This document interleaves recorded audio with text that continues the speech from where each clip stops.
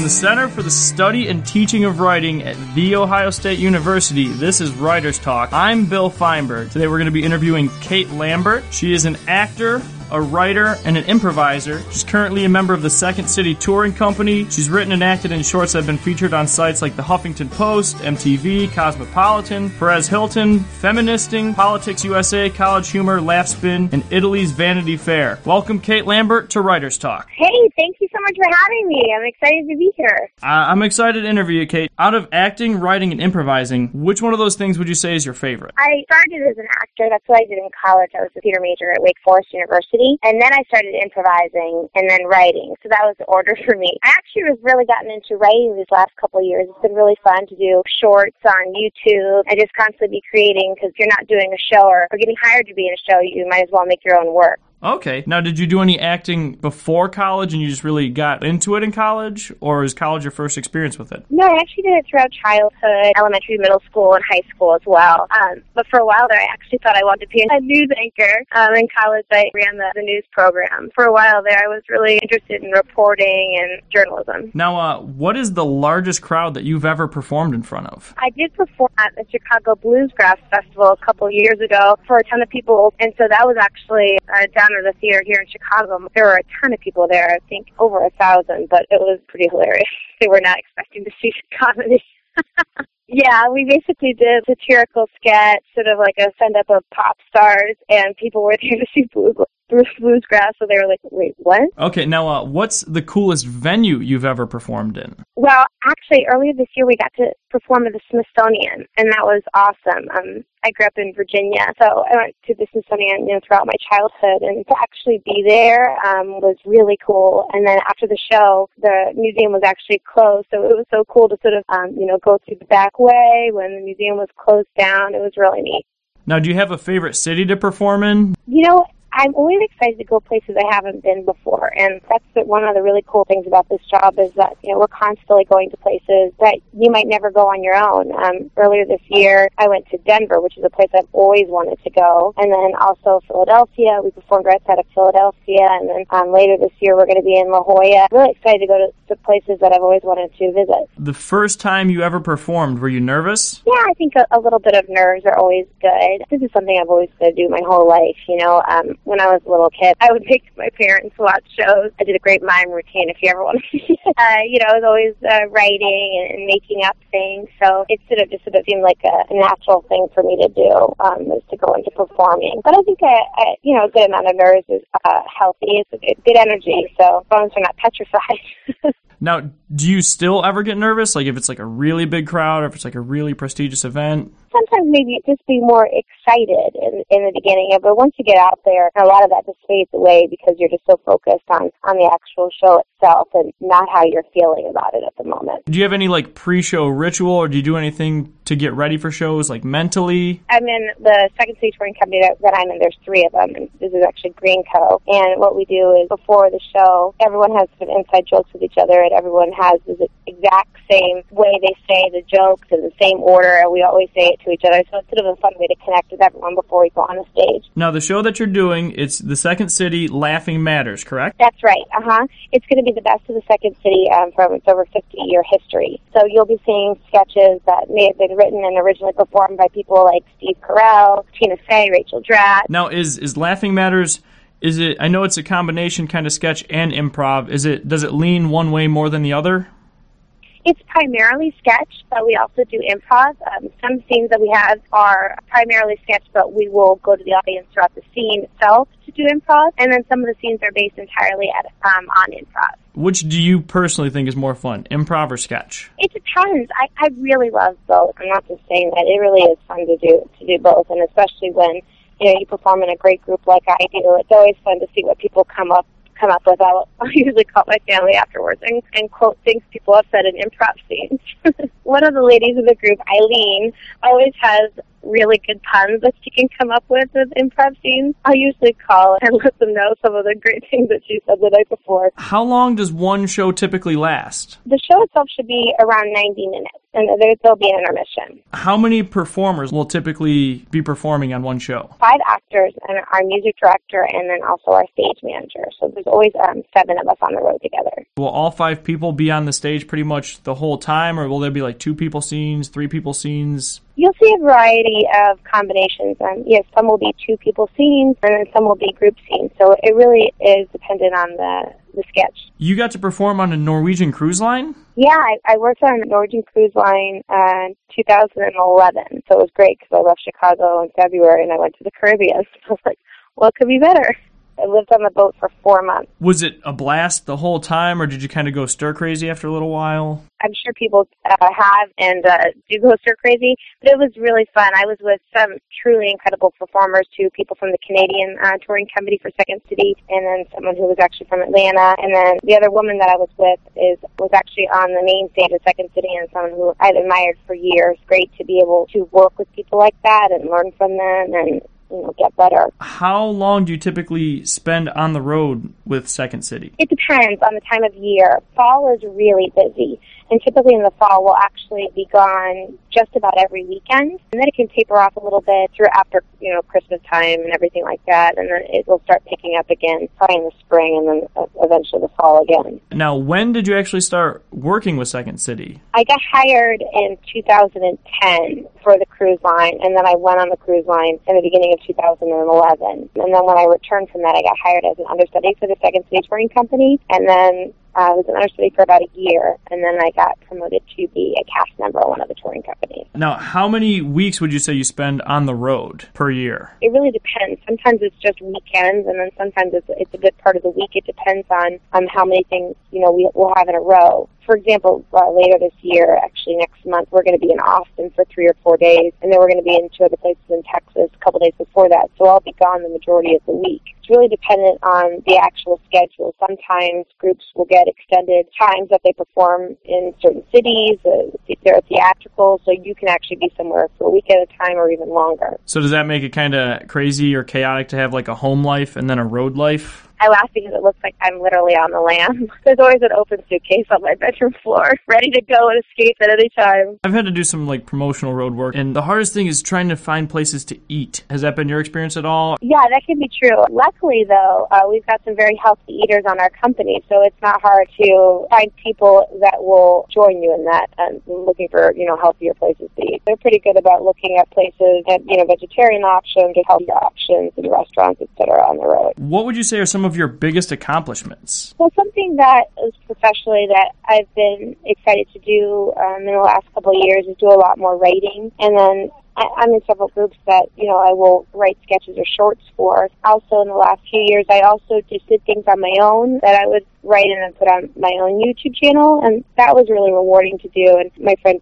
Bobby Richards actually has directed and edited all those, and he's fantastic. So it was really cool to do. Last year, I tried to do more political things. I did something about women's rights, and then about gay marriage rights, and that was really rewarding to at least put something out there to have my stamp on it. Now, one of the other YouTube videos I saw that you were in, the Bangarang video. Hook is one of the favorite movies from my childhood. Yes, yeah, and we did it with lean cuisines. I have to tell you, though, I never thought I would get sick of cake after we shot that video. I had a headache for 8 hours from a sugar high. It was unbelievable. Yeah, and I was the person who was off screen whipping the icing at people's faces, and we had to try so many times in order for me to actually nail someone in the face with the icing. That's one of the best parts about this is that the things that I do, I'm like, I can't believe this is my job, but this is what I get to do. What are some of your goals? Well, then Second City Touring Company was a huge one. Constantly writing and creating my own material, and the same thing outside of Second City. I'm in a group called the Katydids, and we actually wrote a web series called Teachers. Working on something like a TV show or doing movies would have me over the moon. I'd be so excited to do something like that. All right, so I think that's going to bring us to the end here. Just got one more question for you. What's the number one reason people should come out to the Lincoln Theater in Columbus on February 8th and 9th to see the Second City Laughing Matters? The group that I'm with is just a bunch of really talented and incredible performers, and you'll definitely want to see what they come up with. Thank you, Kate Lambert. The show again is The Second City Laughing Matters on February 8th and 9th at the Lincoln Theater in Columbus, Ohio. For Writers Talk, I'm Bill Fienberg. From the Center for Study and Teaching of Writing at The Ohio State University, this is Writers Talk. I'm Krista Benson. Dr. Christopher Emdin is an assistant professor in the Department of Mathematics, Science, and Technology at Teachers College, Columbia University, where he also serves as a director of secondary school initiative at the Urban Science Education Center. He's the author of the book, Urban Science Education for the Hip Hop Generation, and is also a columnist for the Huffington Post. Dr. Emdin holds a PhD in urban education with a concentration in mathematics, science, and technology, master's degrees in both natural sciences and education administration, and bachelor's degrees in physical anthropology, biology, and chemistry. Dr. Emdin will also be joining us here at OSU in February as the featured keynote speaker for the second annual OSU Hip Hop Literacies Conference on February 15th at 6 p.m. at the OSU Union. Dr. Emdin, thank you for joining us today. I'm glad to be here with you. So can you tell me a little bit about the work that you'll be presenting on at the conference next month? So next month we are, the conference is focused on sort of multiple literacies as they relate to hip hop. And so my talk and my presence there will be focused around exploring the multiple literacies within hip-hop culture. So whether it is traditional literacy, whether it is digital literacy, whether it's media literacy, whether it's historical literacy, these sort of 21st century literacies as they play out within hip-hop culture, whether it's through rap or rapping and rappers, or through the text that they produce in writing, or it's even in their media presences and how that means or how that generates a certain type of understanding of literacy in the 21st century. So we're just looking at hip hop more broadly, how it intersects with the worlds of literacy. I'm a scientist by training, so I'm going to speak specifically about how hip hop and STEM are connected. Okay, so can you tell me a little bit about how hip hop and STEM are connected?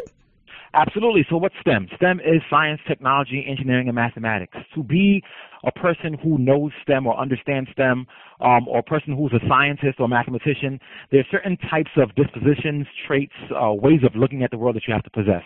Our most brilliant scientists have always been folks who are deeply insightful.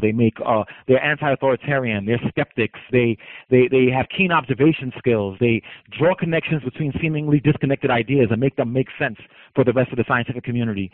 And so what I found in my research is the same skills and tenets and characteristics and dispositions and attributes of the most prolific and brilliant scientists of our time, we also find within hip-hop or in or with hip-hop artists.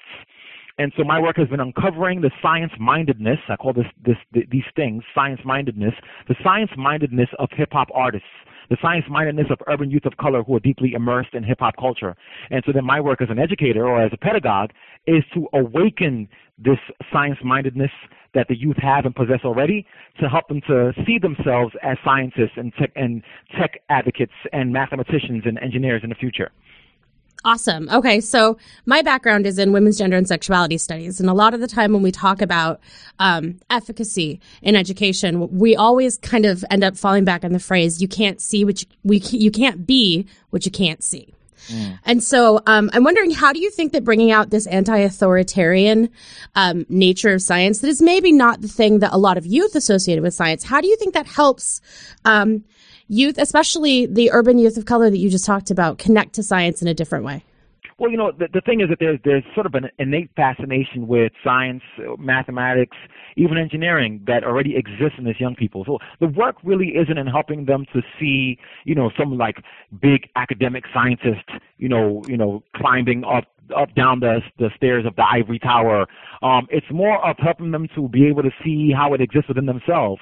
Whenever I work with young people, or when I talk about my work with young people, they always say, well, so do you present them with, science role models? And that is a part of the work, but the big part of the work is helping them to identify themselves as scientists and to be able to see the scientist or the mathematician in their peer or their immediate idols. So when I describe to a young person that when Jay talks about Nas and says, dog, you never lived it, you witnessed it from your folks' pad, you scribbled in a notepad and you created your life, that critique of Nas, of him having the ability to look out of a window and describe his whole entire lifespan it means that he has the same skills as an amazing and brilliant field scientist.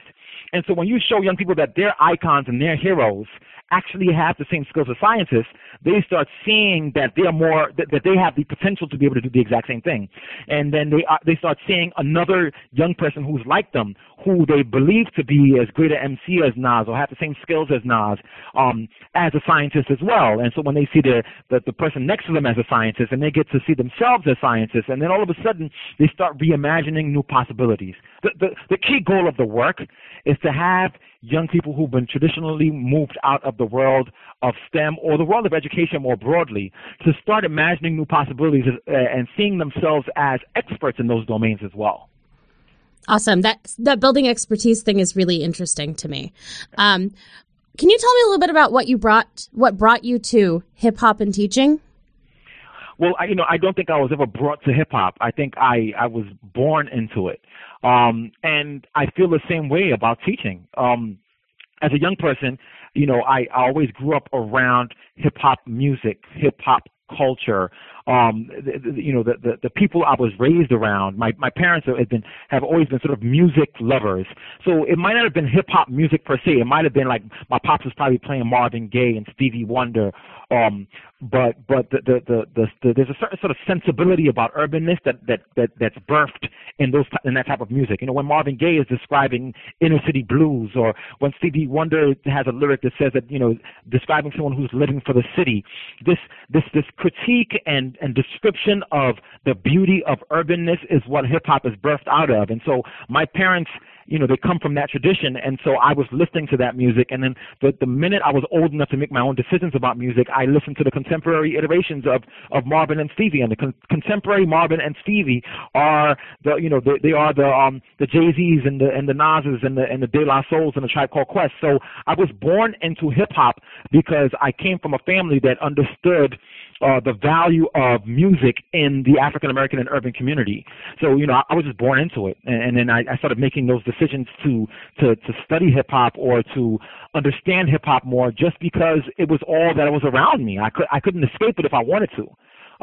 Teaching came because, as a hip hop artist or as an aspiring artist, as a young person, so as a 13 to 14-year-old in Brooklyn, New York, who grew up wanting to be a rapper and wanting to be an MC, I was always a part of hip hop ciphers, and being a part of hip hop ciphers means I was always around other rappers, and wanting to be like the best rappers meant that I was always around kids who are older than I was. So as a 13-year-old, I'm in a rap cipher with 15 and 16 and 17 and 18-year-olds, and so they would perform, and I would soak in what they were doing, and what they were doing in a sort of organic, natural hip hop cipher process is teaching me. So I was learning how to teach from those people, and I made the decision to go into teaching itself. After I graduated with my undergraduate degrees and my master's degree, I decided that I didn't want to go into science, per se, because that work was boring, and because I never saw scientists that looked like me when I was in grad school. So I wanted to go back and create scientists. And then when I got into the classroom, my hip hopness, my experiences within hip hop, my participation in ciphers, they sort of evolved to making me become a hip hop pedagogue. Awesome. So this whole world of hip hop pedagogy, it seems both new and also not at all new. How have you seen this community kind of emerging and being a more cohesive and organized, or at least a community that's talking more about ourselves as hip-hop pedagogues? Well, I think what's happened is that people have gotten to the point where we realize that traditional approaches to teaching and learning have not worked for urban marginalized populations and those who are allies of urban marginalized populations. We know that people have changed curriculum. We know that people have changed ways of thinking. We know that they've recruited teachers from, Ivy League institutions to urban areas. I mean, we've done everything possible, and we realize that all those things are not changing or shrinking the achievement gaps. At the same time that we realize that traditional approaches have not been working, those of us who are born in with and who study hip-hop have have witnessed the brilliance of hip-hop artists and youth who are into hip-hop. We see them on stage commanding the imaginations of hundreds of thousands of people, having a whole crowd say, put your hands up, and they stay there. We've seen them weave these beautiful narratives. We've seen them use metaphor and analogy in these distinct yet beautiful ways. We've seen them describe their life experiences in these amazing ways. We've seen them think, talk, create, and express brilliance. And we've seen that in schools that brilliance has not been allowed to manifest itself. So I think hip-hop pedagogues just are born out of being frustrated with seeing brilliance outside of classrooms and the absence of it in classrooms, and trying to create a scenario where we can blur those lines and we can create opportunities for kids to be able to express their brilliance within schools. And that means pushing against the status quo and pushing against the tradition. And that's in itself in the spirit of hip-hop. So hip-hop pedagogues are just, they're just hip-hoppers, pushing to create new possibilities in classrooms.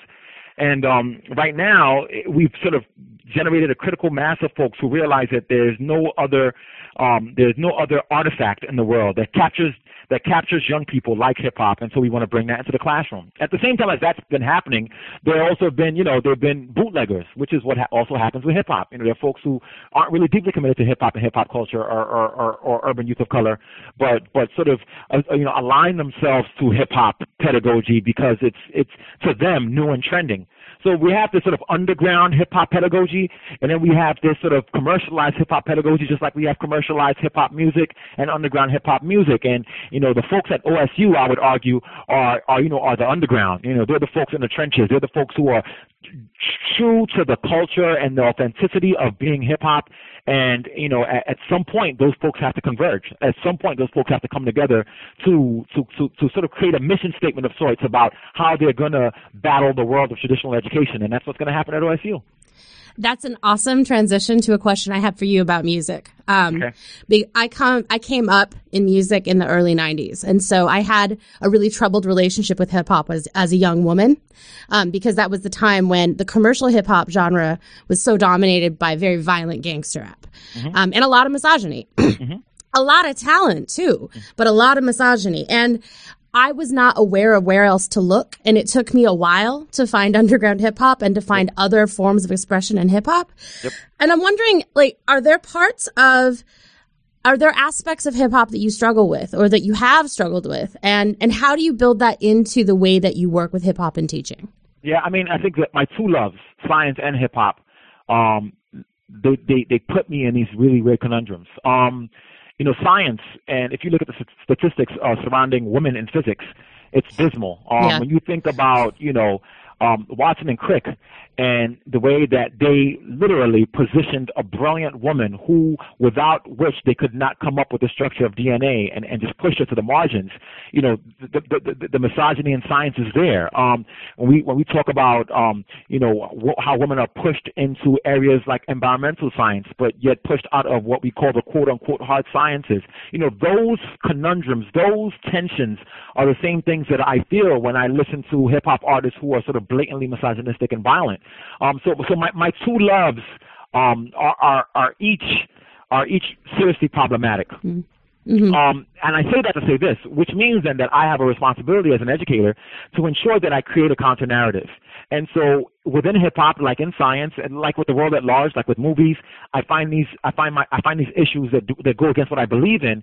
But then it also means that I, myself, as a participant in the culture, have to create new possibilities. And this is why I do projects like the Science Genius Project, where we are forcing young people to push against commercialized hip hop by allowing them to have opportunities to create their own versions of hip hop that are more accurately descriptive about their own experiences. Mm-hmm. And so it's not even a matter of just ingesting it. It's also a matter of creating it. There's no way we can fight against misogyny and violence in hip hop if we don't give young people the alternatives and give them the opportunities to be able to create hip hop that are true to their experiences, that shows them, that allows them to show how they love their families, how they love their sisters, how they love their mothers, how they shun violence, how they don't want to go to jail, how they don't want to sell dope off the iPhone.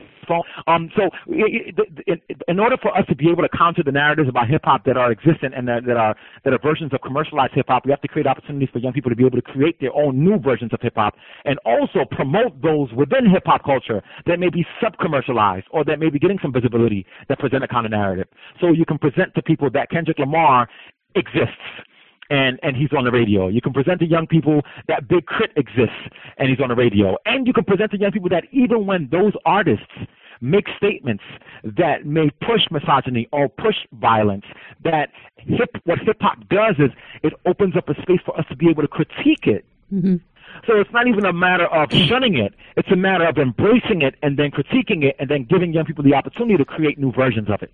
And it seems like in a lot of ways that mirrors battle culture, right? That in fact, there's always a chance in hip hop to respond in a way that doesn't actually exist in a lot of other parts of American culture. Yep. I mean, that's brilliant. That's a brilliant point. So, of course, hip hop goes beyond music. Do you integrate any other forms of hip hop culture or information that comes from those aspects of culture, like graffiti or like dance or any of the other parts of this larger culture? Yeah, I think that's an aspect of my work that folks are most intrigued about, is the embracing of rap and the use of rap, but also looking at how my approach to instruction focuses on the hip hop sensibilities and the culture of hip hop more broadly. So I look at hip hop as any other culture, and people have sort of said that. But if you look at culture, what makes culture culture? Culture is filled with schema and practices. The schema and the practices actually create the elements of hip hop. So the practices are graffiti, b-boying, DJing, and MCing, and the schema, the schematic understandings are the knowledge itself. And so in my work, I help to help teachers to be able to develop their knowledge itself, to be authentic about what they bring to the classroom. And then we use what I call a reality pedagogy to infuse the other elements of hip hop into how teachers teach.